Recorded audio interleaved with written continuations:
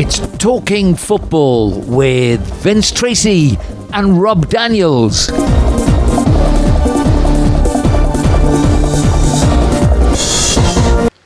So a very good day, everybody. Welcome to the podcast. It's the 4th of August 2022. Stinking hot. Problems everywhere, including, of course, China and Taiwan, the latest flashpoint. Goodness gracious me, will we ever settle down and get back to normality? Our weather, as I say, very, very hot. I'll get in the car. We go a fictional hour in the car going in the direction of Alicante, down to Playa San Juan. I should be able to say good morning and welcome to Rob Daniels. Rob, a very good day. Welcome to you. How are you? Yeah, good morning, Vince. Good morning, everybody. I'm fine, thanks, Vince, but it is extremely hot at the moment. I've just checked the outside weather temperature, and we're up to 33 degrees already. I think we're due to go up to 34 or 35 as the day progresses, but we're already at 33 degrees, so it is sweltering hot. Yeah, it does make you laugh when you look back to the UK and you see them, you know, the panics that they seem to adopt once they get to about 25 or something like that, you know. Yes, it does sort of pale into insignificance, doesn't really? But they did have a heat wave in the UK that went over 40, didn't they, a couple of weeks ago? Well, wasn't that for about 2 nights, though, wasn't it? Oh yeah, it was only a couple of days, but the grass and the hedgerows, especially in urban areas, were just acting like tinder, and they had all sorts of fires, didn't they? That broke out because of the heat. Now, I know they're not used to that kind of thing, but you're very rare. You hear about forest fires in Spain, unfortunately, all the time because they happen in the middle of nowhere, don't they? Yeah. But you rarely hear of fires breaking out because of the heat in urban areas. So yes, it's a strange year all round, isn't it, climate-wise? And I think we've probably got at least another 6 weeks of this, if not more. Yeah. Okay, well, look, we've got a lot to talk about. None the least, although it wasn't the first, I thought we would be maybe starting with the ladies, the England women 2. They beat the German ladies 2-1, and Chloe Kelly's extra-time goal sealed the Euro 2022 glory for the Lionesses. So, what did you think of the game? Tell us what were the highlights for you and things maybe with the low points. What did you make of it? I enjoyed it, actually, Vince. I thought it was a well thought out match. Both teams obviously were going for it. The Germans had a bit of a setback as they were warming up because their best player, Popper or something, Pop she's called, isn't she? Yeah. She has been plagued with injury problems for the last several years, and she had to go off as the team was actually warming up before the match. I think she'd pulled a muscle or something like that, so she was out for the actual match itself. But the Germans have plenty of other players that can step in. I thought the first goal by Ella Toone was a really, really well taken, especially in front of 90,000 people live, plus all of the expectation that was on her shoulders. She took a really, really cool, lobbed it over the goalkeeper, lobbed it over the German goalkeeper, and the ball went in. Now, that takes some nerve, doesn't it, to do that, Vince? It does, indeed. Yeah, obviously the Germans didn't give up, and their equalising goal was a fantastic goal, actually. That would have gone down as a top goal in any professional football match anywhere, I think. So anyway, we went into extra time at 1-1, and Chloe Kelly got the ball in the back of the net for England in the 110th minute. It's the first goal she's actually scored for England. But she actually, it was the goal that won us the final. And I was really, really pleased. I was celebrating, probably like everybody else who's of English heritage was celebrating throughout the world. I mean, I thought it was fantastic that it's the first time England has ever won any kind of trophy in my lifetime, because the 1966 World Cup was before I was born. I was born at the end of 1966. So, for a lot of people, it was the first time England ever won anything. So, good on them. Yeah.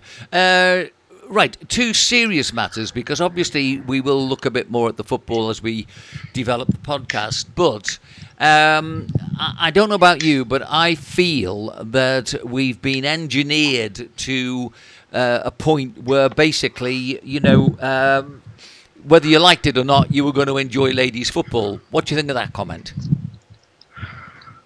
Well, it has been promoted, hasn't it? Let's face it. They decided they were going to put it on in England, and it was all of the matches were on live TV. So people really didn't have that much choice, did they, but to get interested. But having said that, I think it is progress. If England had not won against Germany, I think it would have been a case of well done, girls, but you didn't actually get anywhere. So it would have been put back on the back burner again. But the way I see it going is that it has influenced so many younger people, at least young girls, that they can actually go out and play football. That I think it should spark a change. Actually, they're now thinking about bringing in compulsory or obligatory PE lessons, whereas girls have the opportunity to play football, which I think it's 2/3 of the schools in the country still at the moment. And the girls have no option but to play football. The girls have to play hockey, which is a hard game. Let's face it, hockey is not for sissies. It's a hard game. Or netball, but they still don't have the option of playing football. So I think that kind of thing will change. And I think eventually hopefully we'll be able to get that Three Lions song off our backs. I mean, David Baddiel actually wrote the song, said this very similar thing about his own opinion. It was written for the 1996 World Cup, which we lost on penalties against Germany. It was Gareth Southgate, wasn't it? I think in the 1996 Euros it was. But it's basically a defeatist song. And every competition that England have played in since, it's been repeated, and we've got videos with Bobby Robson holding his head in his hands and all of the kind of penalty misses and all of the defeats, basically, that we've had over the years. And now the Lionesses have actually broken that mould. They've actually won something. So they have brought it home, if you like, and hopefully now we'll be able to move on to a more positive era. I also think the fans, in general, the fans behaved in an exemplary fashion, rather unlike some of the male fans when there's male football matches being held. I mean, the English have got quite a bad reputation, but some of the other countries are even worse, aren't they? And I think the crowd behaviour was very, very civilised. And yeah, I enjoyed it. Alessia Russo, who got that back heeler in the semi-final, her boots are going to be displayed in the Tower of London, apparently. She handed them over to a beefeater a couple of days ago, and it's probably only for a limited time, but they're actually going to be displayed in the Tower of London, as one of the nation's treasures. Rob, let's not get so... That's just utter rubbish. Let's get Let's get a bit real about this, because I think there are aspects to the victory. Obviously, the first reaction is, of course, we're pleased. But there are fairly obvious aspects of what's going on to me that need to be looked at and maybe considered. I'm not saying yes without any shadow of doubt. What I'm telling you is right. But we are in the middle of some sort of major change. We're in the middle of some way that we are being manipulated. Yes, there's money to be made out of the ladies' game. Who are the main protagonists from making money? Always, I would think, the United States of America. So my feelings are that there's a big influence from America in whatever's going on. Now, let's look at the practicality. Without the maybe the influence of Serena Weigeman, maybe we wouldn't have done quite as well. She is, of course... Which I can't remember which one it was, but one of the Neville brothers was the manager of the English women's team before, wasn't he? Yes. And they were basically going nowhere. So I think this Serena Weigman, she's won it already. She won it with as the manager of a home team, Holland. So I think she has been a massive influence on the team and also on the team's spirit and morale. But let's stay with that thought for a minute. Somebody appointed Gary Neville, a man who has never really managed a football team with any great success, that's for sure, to become the manager of the ladies. Whereas this lady, of course, I think I'm right in saying she's the only one that's actually beaten the Germans in a major final like this one before. So, you start thinking, hang on, there's a management issue here. Somebody has decided that Gary Neville was up to the job when obviously he wasn't. So that was one thing. The other thing was the fact that it was hammered in a promotional sense. Whether we liked it or not, it was going to happen. The next thing that I want to look at is you're now talking about maybe football coming into the curriculum, being made compulsory, Tower of London. It's a wonder they don't have an armada floating down the Thames with people lining the embankments. I mean, get real. This is a winning a major football tournament. Great. I don't know about you. There were slight aspects of the male game that I saw creeping into that final. Did you see anything that made you think possibly there was something in what I just said? It was quite a rough game physically, if that's what you mean, Vince. That's certainly part of it. But again, it was England against Germany in the final. So, I mean, some of these women, especially the older, more experienced ones, they can still remember the times when you got a handful of people going to watch matches, and basically the idea was to kick the team into submission before they brought in the finesse, if you like, of fine ball play. And so they still have got some bruises, both teams. Yeah. Okay, let's not go down the media trap of building up this England versus Germany, because quite honestly, the hype doesn't match the type of people that I've been meeting who are from Germany. I don't think they ever mention this. I'm getting a lot of background banging coming from your microphone. So if you can be aware of that for me, Rob. Yeah, there isn't any workmen or anything like that, Vince, down my way today. So it must be in hyperspace or whatever they call it. No, it's movement off your microphone. It's probably you're moving or something. But whichever way, let's just go back to a couple of aspects that I think personally I'm not particularly in favour with. I mean, we did see one of the girls mouth F off, which of course you do expect to see in the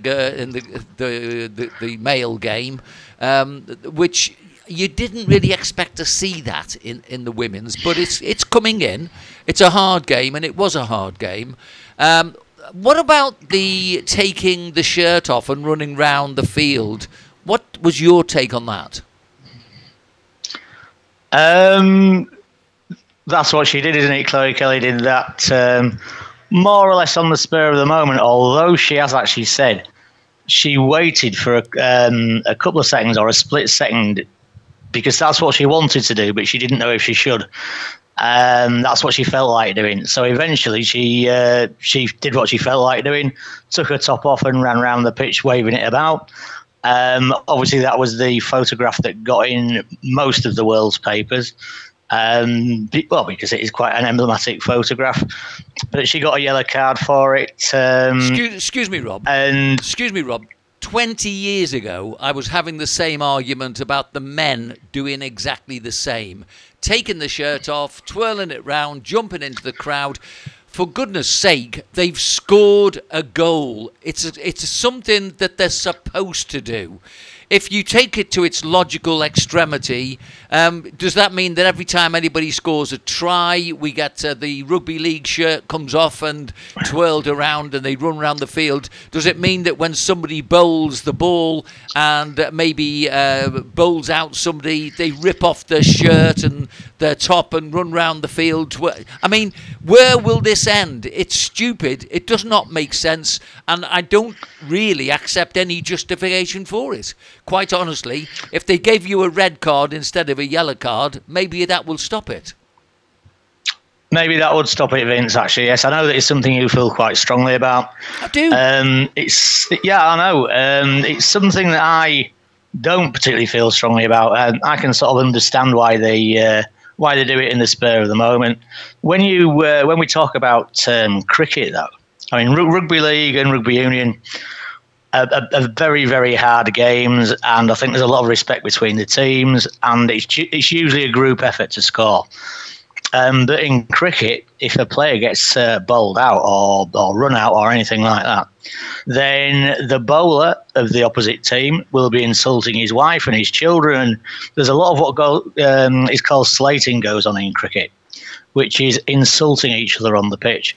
Well, so there's no way that cricket is a whiter than white game, if you like, in the sense that they wear white kits, and it is a prestigious game. There's a lot goes on the pitch that doesn't really go on that much in football. If it does, it ends up with somebody like Zidane headbutting that Italian. Okay, let's go to tennis then. So you've got the final at Wimbledon or anywhere else, any of the majors, and somebody hits the ball and scores an ace, an important ace. Are we waiting for them to take their shirt off or the top off or run round Wimbledon?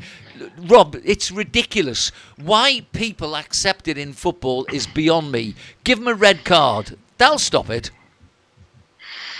Well, Vince, if they made it a red card offence, then that would make it. But it wouldn't stop some of them, but it would stop the majority of them because they realise that they're going to get sent off. I don't think it's a bad idea at all, Vince, upping it to a red card, because obviously you can't be the only person who feels as strongly about it. There must be a lot of people who feel the same way, and probably get offended every time they see it. Well, I mean, another.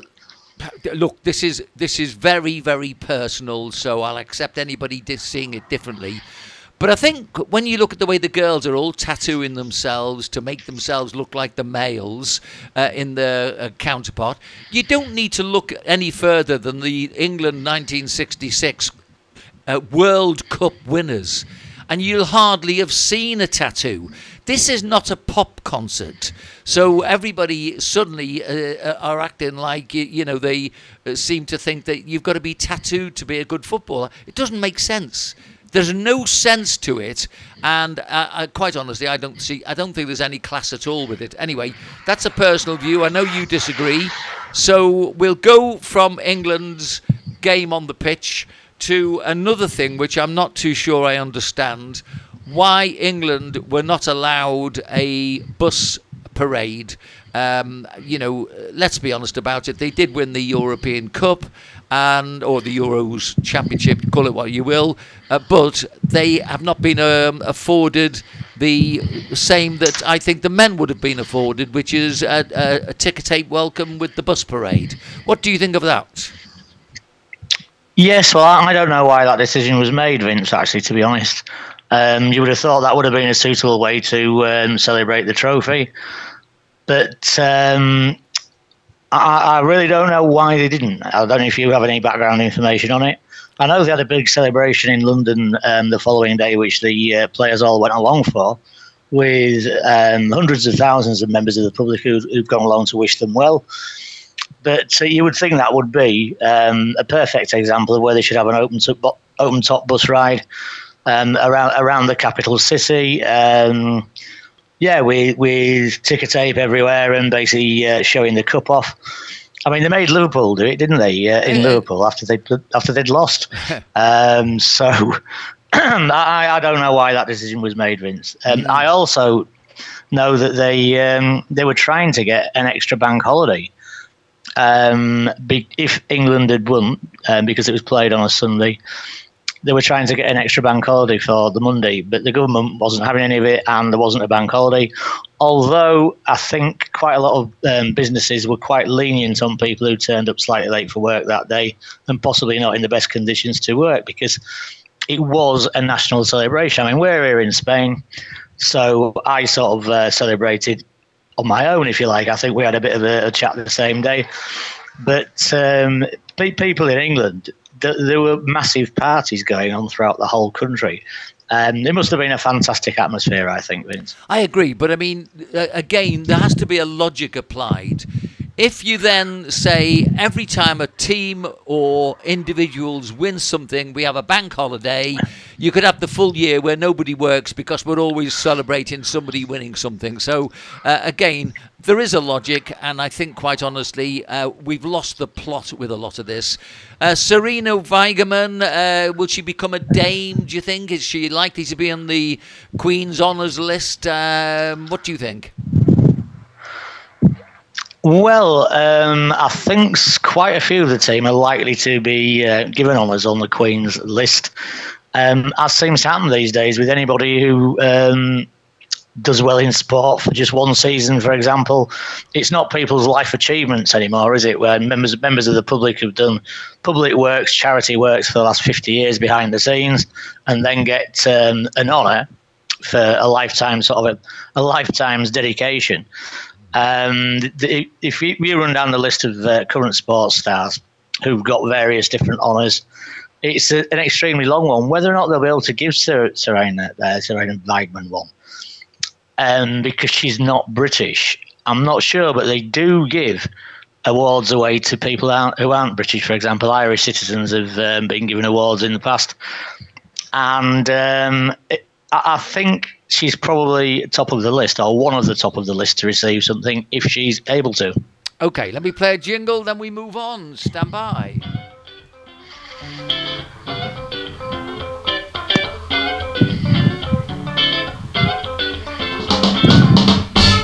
It's Talking Football with Vince Tracy.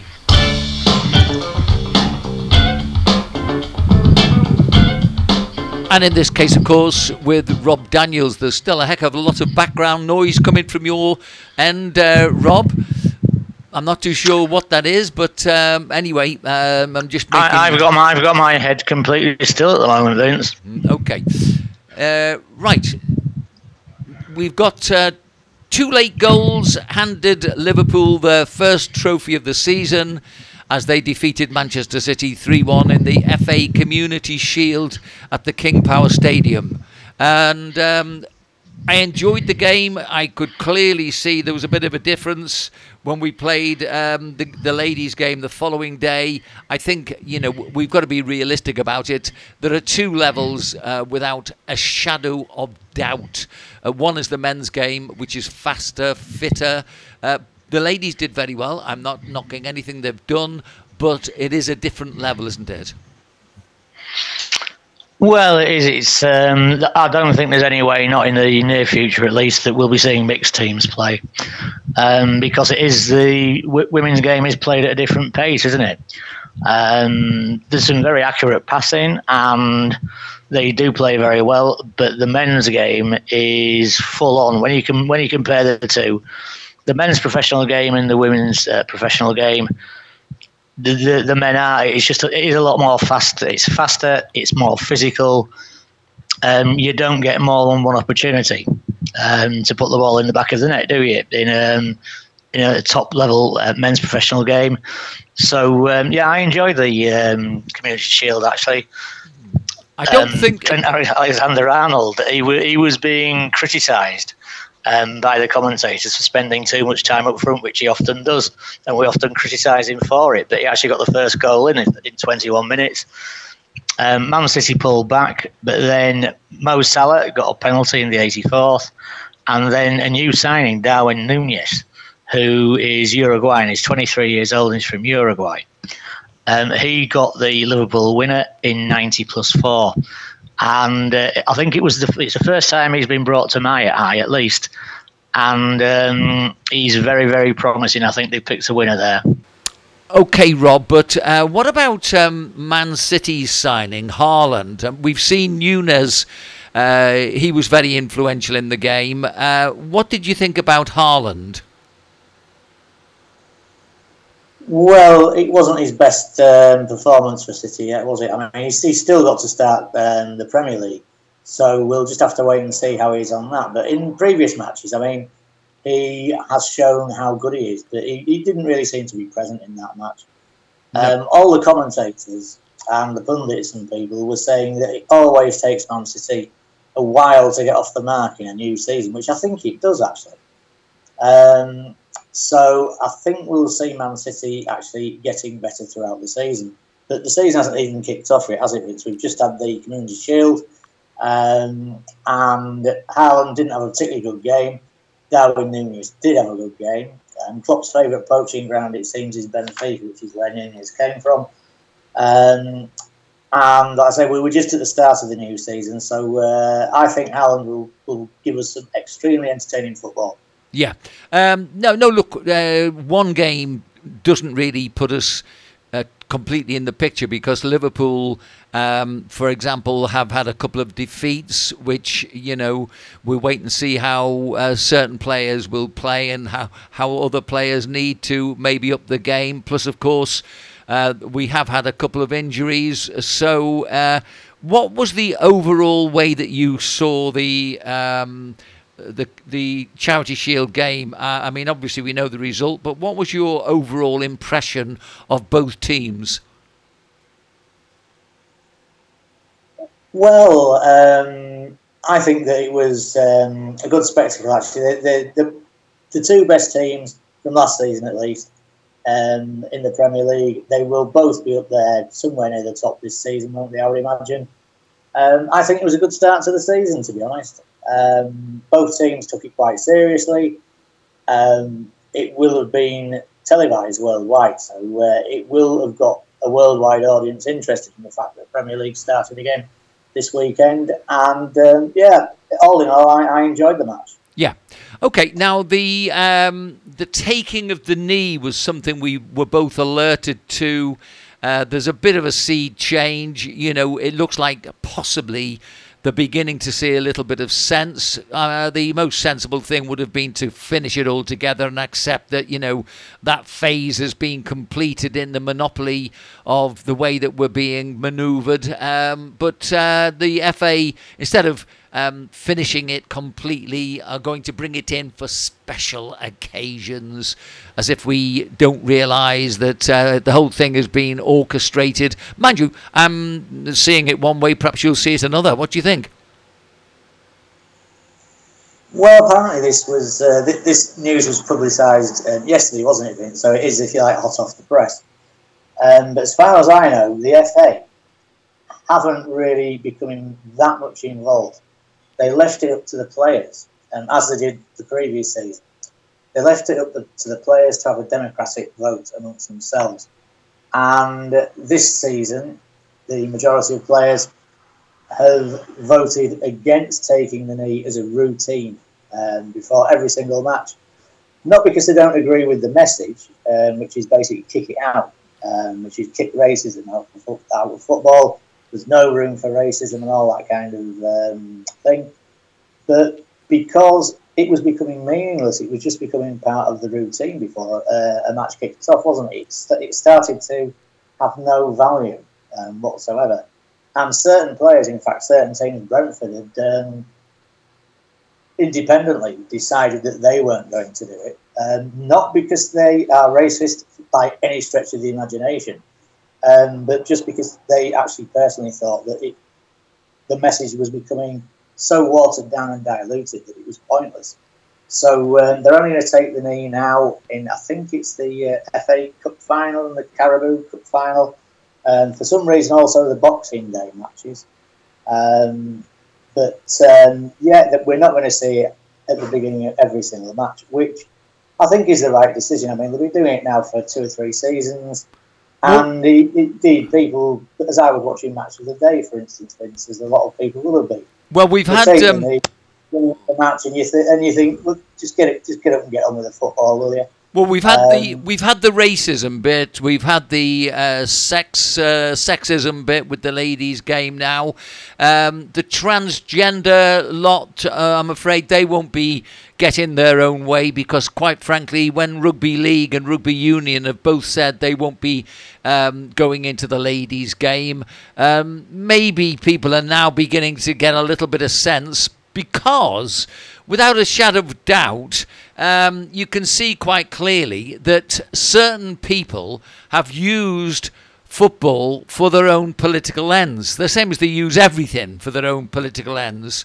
And we've discovered that there's a Flat Earth football club.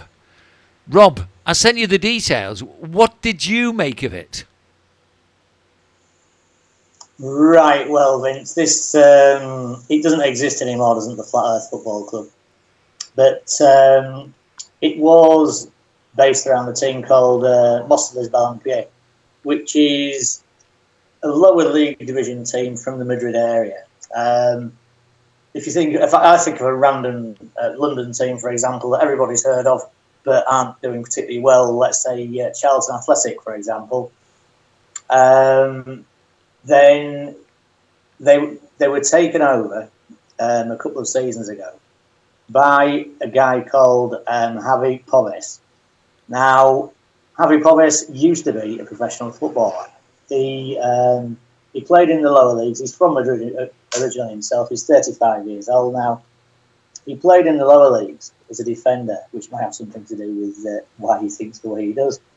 But he played one match in the league with Sporting Gijón. It was the final match of the 2008 season against Heracles of Alicante. It was the final match of the season. It was a goalless draw. And he came on with this Javi Pobes as a substitute in the second half. It was the only time he actually appeared in the league, but at least he actually played there. But he has always had some unusual views, should we say. He didn't have a bank account when he was a footballer. How he used to get his wages, I don't really know, possibly in a brown envelope, I really don't know. But he refused to have a bank account. And he handed in the keys to his company car, which Sporting Gijón had given to each of their players by a sponsor, and he didn't want he handed the keys in. He retired at the end of the August 2011 season, and he stated, "What I've seen within makes clear, professional football is only money and corruption. It's capitalism, and capitalism is death. I don't want to be part of a system based on people earning money at the expense of the deaths of others in South America, Africa and Asia. To put it simply, my conscience will not let me continue this." And then he disappeared for a couple of years. When he came back, he somehow managed to become a director of this football team, Móstoles, and he changed their name, or he had their name changed, to Flat Earth FC, which was to promote the views of the Flat Earth Society. And apparently all of these players were behind him. I've seen videos, as have you, Vince, of the players sitting on the bus, sort of chanting and singing as footballers do when they're on the bus to an away match. I don't think many of them were really Flat Earth Society believers.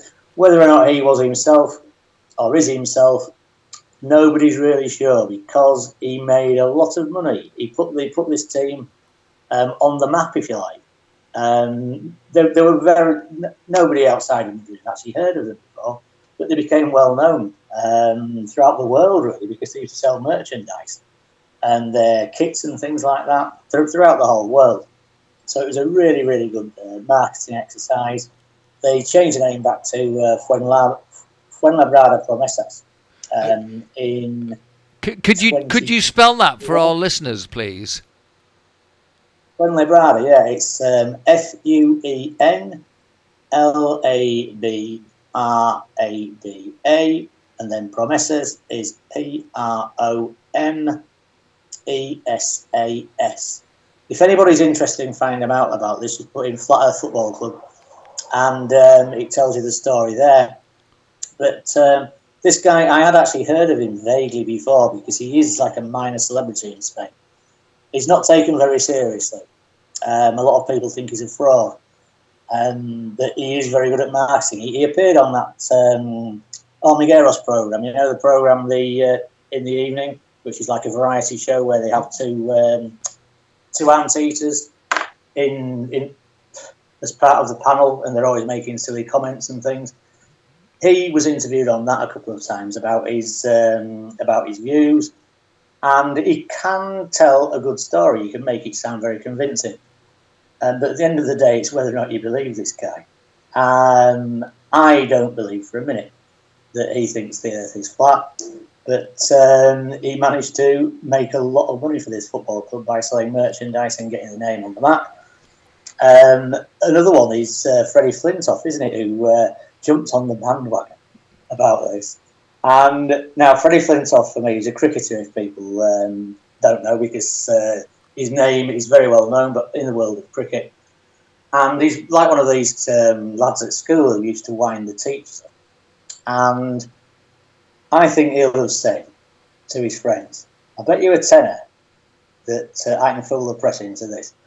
And he came out and he made a press conference a few years back now, saying that he thought he didn't believe the earth was flat, but he didn't believe it was round either. He believed it was turnip shaped. Now, as soon as he said, I think it's turnip shaped, you think, now that's Freddie Flintoff taking the mickey. Okay, but look, let me say... Some press agents took it seriously. Let me give you the reason why I basically wanted to embrace what this is all about. I've told you for a long time that my feeling is we all are being manipulated. And so, you know, I've told people, read Agenda 2030, go and look at the evidence, go and understand why I'm trying to get people to understand that we are being manipulated. We were manipulated into watching the women's Euros for the big American money guys who wanted us to spend a lot of money. The TV rights went to, I think it was the ITV, wasn't it, that showed it. So my point is that if people don't think we are manipulated, look at this particular football club. They actually managed to go round selling merchandise, playing football as if they were a football club, managed to get their marketing so that people could almost believe that they believed in it. And yet, as both Rob and myself are trying to show you, most people have a fair idea that if you go up into a plane and look down to Earth, you can see the curvature of the Earth. Yes, I understand that it's a bit difficult to understand the gravity and why water doesn't all just drop off into space. I can understand somebody maybe having some sort of crazed theory about such things, but I think we've gone way past that now. My point is, look at the way everybody could be manipulated and can be manipulated. And that's where I wanted to bring in this particular Flat Earth Football Club. This was one particular guy and his vision. We're now looking at the world and the vision of a number of people who want to manipulate us. Yes, people tell me that it's all about theories and conspiracies. This is a very strange world we're living in. Rob, can you understand why I wanted to introduce that particular topic and advise our listeners that if they want to go and Google, as everybody seems able to do, go and Google Flat Earth Football Club and see where their success came. Right. Rob, any comments? No, Vince. I see exactly where you're coming from, and as you say, any listener who's interested in finding out more about this, you Google Flat Earth Football Club. Apart from the Wikipedia kind of story of the actual club itself, if you go into videos, they have made quite a lot of YouTube videos, documentaries that were independently made actually as well, about this football club when it was in existence. And people can make up their own minds whether or not this guy was being serious or whether or not it was all a bit tongue-in-cheek. And they were just cashing it in for the marketing sales of shirts and merchandise worldwide. I mean, in the English League, there is a good example of a team which possibly has some unusual views, the Forest Green Rovers FC. But they are a carbon neutral football team. And they are now playing in, I think they're playing in League One, aren't they? They actually got into the Football League. And they have a carbon neutral footprint. They do everything in an ecological manner. And that is the idea of a guy called, name, Dale Vince he's called. And he's actually a businessman, but he's a businessman in the wind turbine industry and things like that. So he basically believes in what he's doing. He's got a vested. It's not a freakish idea. It's not one of these. No, look. You're absolutely right. He's got a vested interest. You only need to look at the map of the world to see that there's a tiny little island or group of islands, the British Isles. You need to look very carefully and decide for yourselves whether or not policies on the hoof being made by the British are going to affect the world greater policies of, global warming and things like this. You know, my own common sense tells me, look at the size of Britain, look at the influence of what comes off that part of the planet, look at the likes of what's going off in the Iceland volcano, for example, at the moment, look at the pollution being put up by all these countries that are at war, and then tell me that what happens to the cost of petrol, etc. in England and electric cars is as important as they're making it. Sorry, I don't buy into it. Right. Rob, are you receiving a call now, or? Yes, I was actually, Vince. I've got the sound turned down, it made a vibrating noise, but it's something that I'm taking over. So let's continue. Okay, Peter Schmeichel, he is going to play football next year in France. Big loss for Leicester City in my book. What do you think? Well, it's Kasper Schmeichel, isn't it? Beg your pardon? The son, yeah. Who has been the goalkeeper for many, many seasons now of Leicester City. And he was part of the team that won the Premier League. He's won all sorts of trophies for them. But now he's in his mid-30s and he's been offered a contract with Nice, which is in the French Riviera. I think he's been given an excellent opportunity while he's still at the top of his game to basically go and sit in a villa in the sun with his own swimming pool with a beautiful view of the Mediterranean Sea, and still play his trade, if you like. So I can't blame him at all for going, but he's going to leave a big hole in the Leicester squad, isn't he? Yeah. Okay, looking at some of the headlines, Chelsea is on the verge of a deal for Brighton's Cucurella, who looks a good player. I do like to watch him playing, actually. Short of what was happening in Abramovich's day, we're getting back to exactly the same thing. I mean, we've got Manchester United with their big checkbooks banging out, Chelsea buying everybody. It must be awful if you're just a normal team trying to maybe play well and do well in the Premier League. For example, I look at West Ham. They're spending as well. I look at other teams. They're all spending. But Chelsea, they've just brought in a different checkbook. I mean, how they can actually really justify what they did to Abramovich. I'm not a big Abramovich fan, but I don't see how on earth really they've proved that what he was doing was absolutely linked to Putin. I really can't understand that one. Again, American money comes in. Yes, the Americans are trying to take over the Premier League. If you can't see it, I can. What do you think? Well, the Americans are trying to take over the Premier League, aren't they?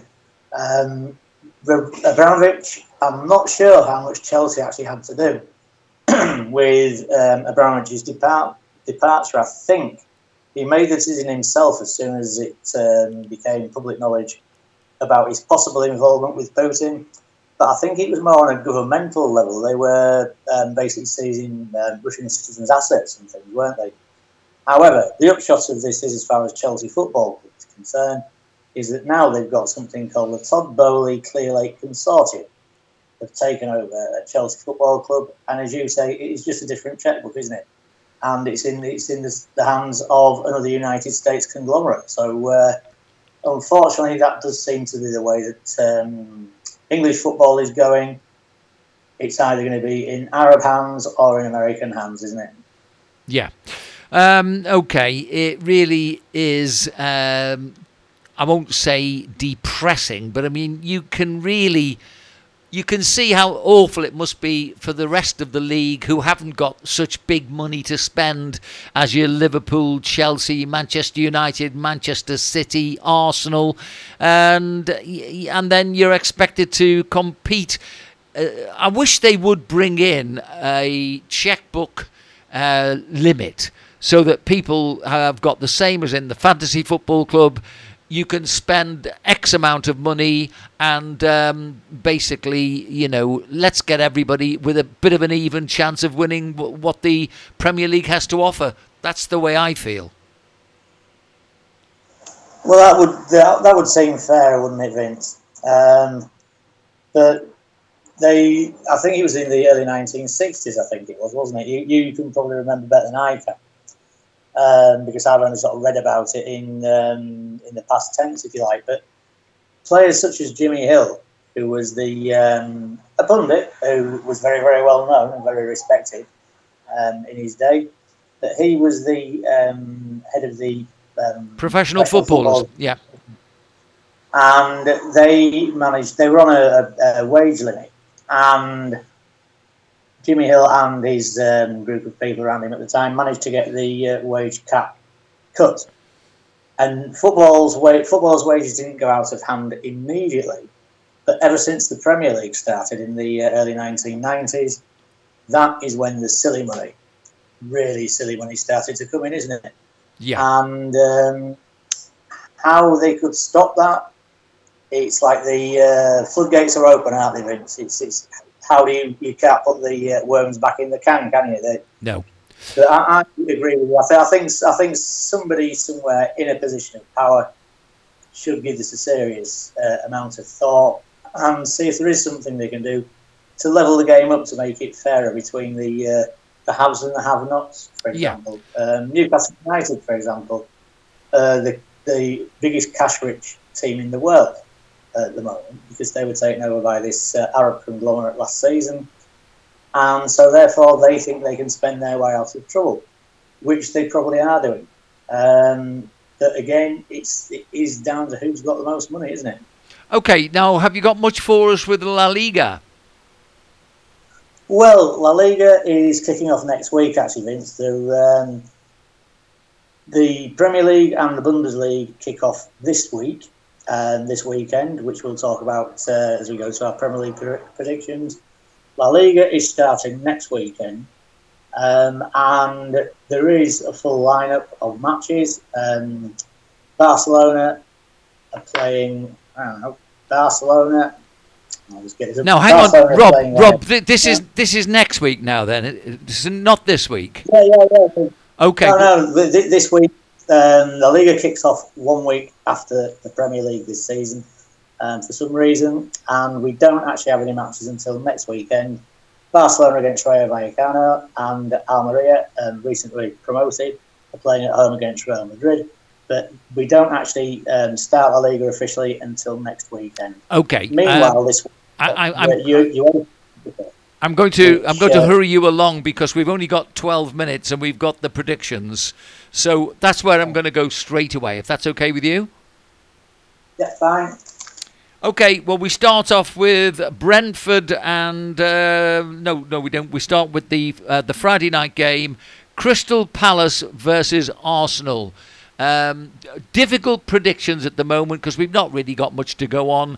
So just give me an indication. Who do you think will win that and roughly a score? Right, well, it's the first match of the season, Vince, isn't it? We don't really have all that much to go on intelligence-wise. I think that Crystal Palace could actually do it playing at home. But could I just mention, actually, before we get into the predictions, I did the calculations for our predictions from last season. Yeah. And it turned out at the end of the season, I gave 3 points for an exact result and 1 point for the correct result, but with the incorrect score. It ended up Vince on 164 points and Rob on 169 points. My best week, I got 10 points in game week 26. Your best score, you got 11 points in game week 35. Our both joint lowest score was 1 each in game week 30. But there were quite a lot of postponements and cup matches, especially in the middle part of the season. There was still the early mid part of the season. They were still having games postponed because of COVID and things like that, weren't they? But that's how we ended up last season. So let's see how we do this season. Okay, Crystal Palace versus Arsenal. Right, now, I can see that it's the first match. It's tomorrow, 9 o'clock. I can see Palace getting a draw out of that. Okay, I've just put down 2-2. Your prediction? I was going to go for 1-1, actually, Vince. Fulham at home to Liverpool, newly promoted Fulham. Carvalho going back to his stomping ground. So what do you think on that one? Well, Fulham, recently promoted, playing at home against Liverpool. I really can't see Fulham doing anything in this match, to be honest. I think it'll be 0-2 to Liverpool. I've written 0-2 down myself. Fulham looked very, very good last year, so it'll be interesting to see what happens in that one. Leeds play Wolves. Yes, now this it's a tough one actually for both teams because they are both decent teams, let's face it, and they play each other for the first match of the season. I think that Leeds, although they have lost Rodrigo and Calvin Phillips, and they've let a few go on loan, actually, they've let a couple of young lads go on loan to the Millwall of all places. But I think Leeds, playing at home, first match of the season, they'll have a full crowd behind them.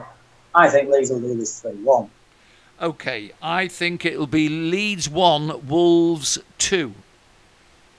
Mm-hmm. Everton versus Chelsea. Everton versus Chelsea. Everton had a really bad season last season, didn't they? They only managed to stay up in the last couple of matches. I don't think very much has changed in their changing room. I know they've got rid of Lacazette and a few others, but I think he was probably one of the best players. But I think Chelsea will do this. I think Chelsea will do this 1-3. Okay, I've put down Chelsea will win 4-0. So, Tottenham play Southampton. Right, Spurs against Southampton. It's got to be Spurs, I would say, Vince. Southampton, again, they've had quite a few changes in their squad, but Spurs, I can't see Spurs losing this. I've got this down as a 3-1 to Spurs. Okay, I've put it down as a 2-1 to Spurs. Newcastle, Nottingham Forest. Right, now recently promoted Forest, they're in with the big boys now, aren't they? And Newcastle had a fantastic end to the second half of the season last year. They've reinforced their squad, as we just mentioned. It's playing at home, which doesn't change his back. I think it'll be 2-0 to Newcastle. Okay, I put it 3-1, sorry. Bournemouth play Aston Villa. Right, a difficult one, this, because, again, it's similar to the Leeds Wolves, isn't it? Both fairly decent teams. I'll put this down as a draw, actually. I'll put this down as a 1-1 win. Okay. Your guess is as good as mine, but I think it'll be Bournemouth 1, Aston Villa 3. Leicester, Brentford. Leicester, of course, without their top goalkeeper now. Yes, they are. Now, that will make a difference. I'm not sure who's actually going to be playing in goal. I'll have to check out the Leicester goalkeeper's situation for next week. But Brentford are now going for their second season, which is always a difficult one, isn't it? Second season. I think Leicester have got a tight team. I think Leicester will do this 2-1. Okay, I say 2-2, and we'll be interested to see whether that one pans out, as you just said. Manchester United play Brighton. Right, now, Manchester United, they're having all sorts of backroom problems at the moment. Actually, most of them involving Cristiano Ronaldo in some way or another. However, I think they have got a decent squad. I think Man United will do this 3-1.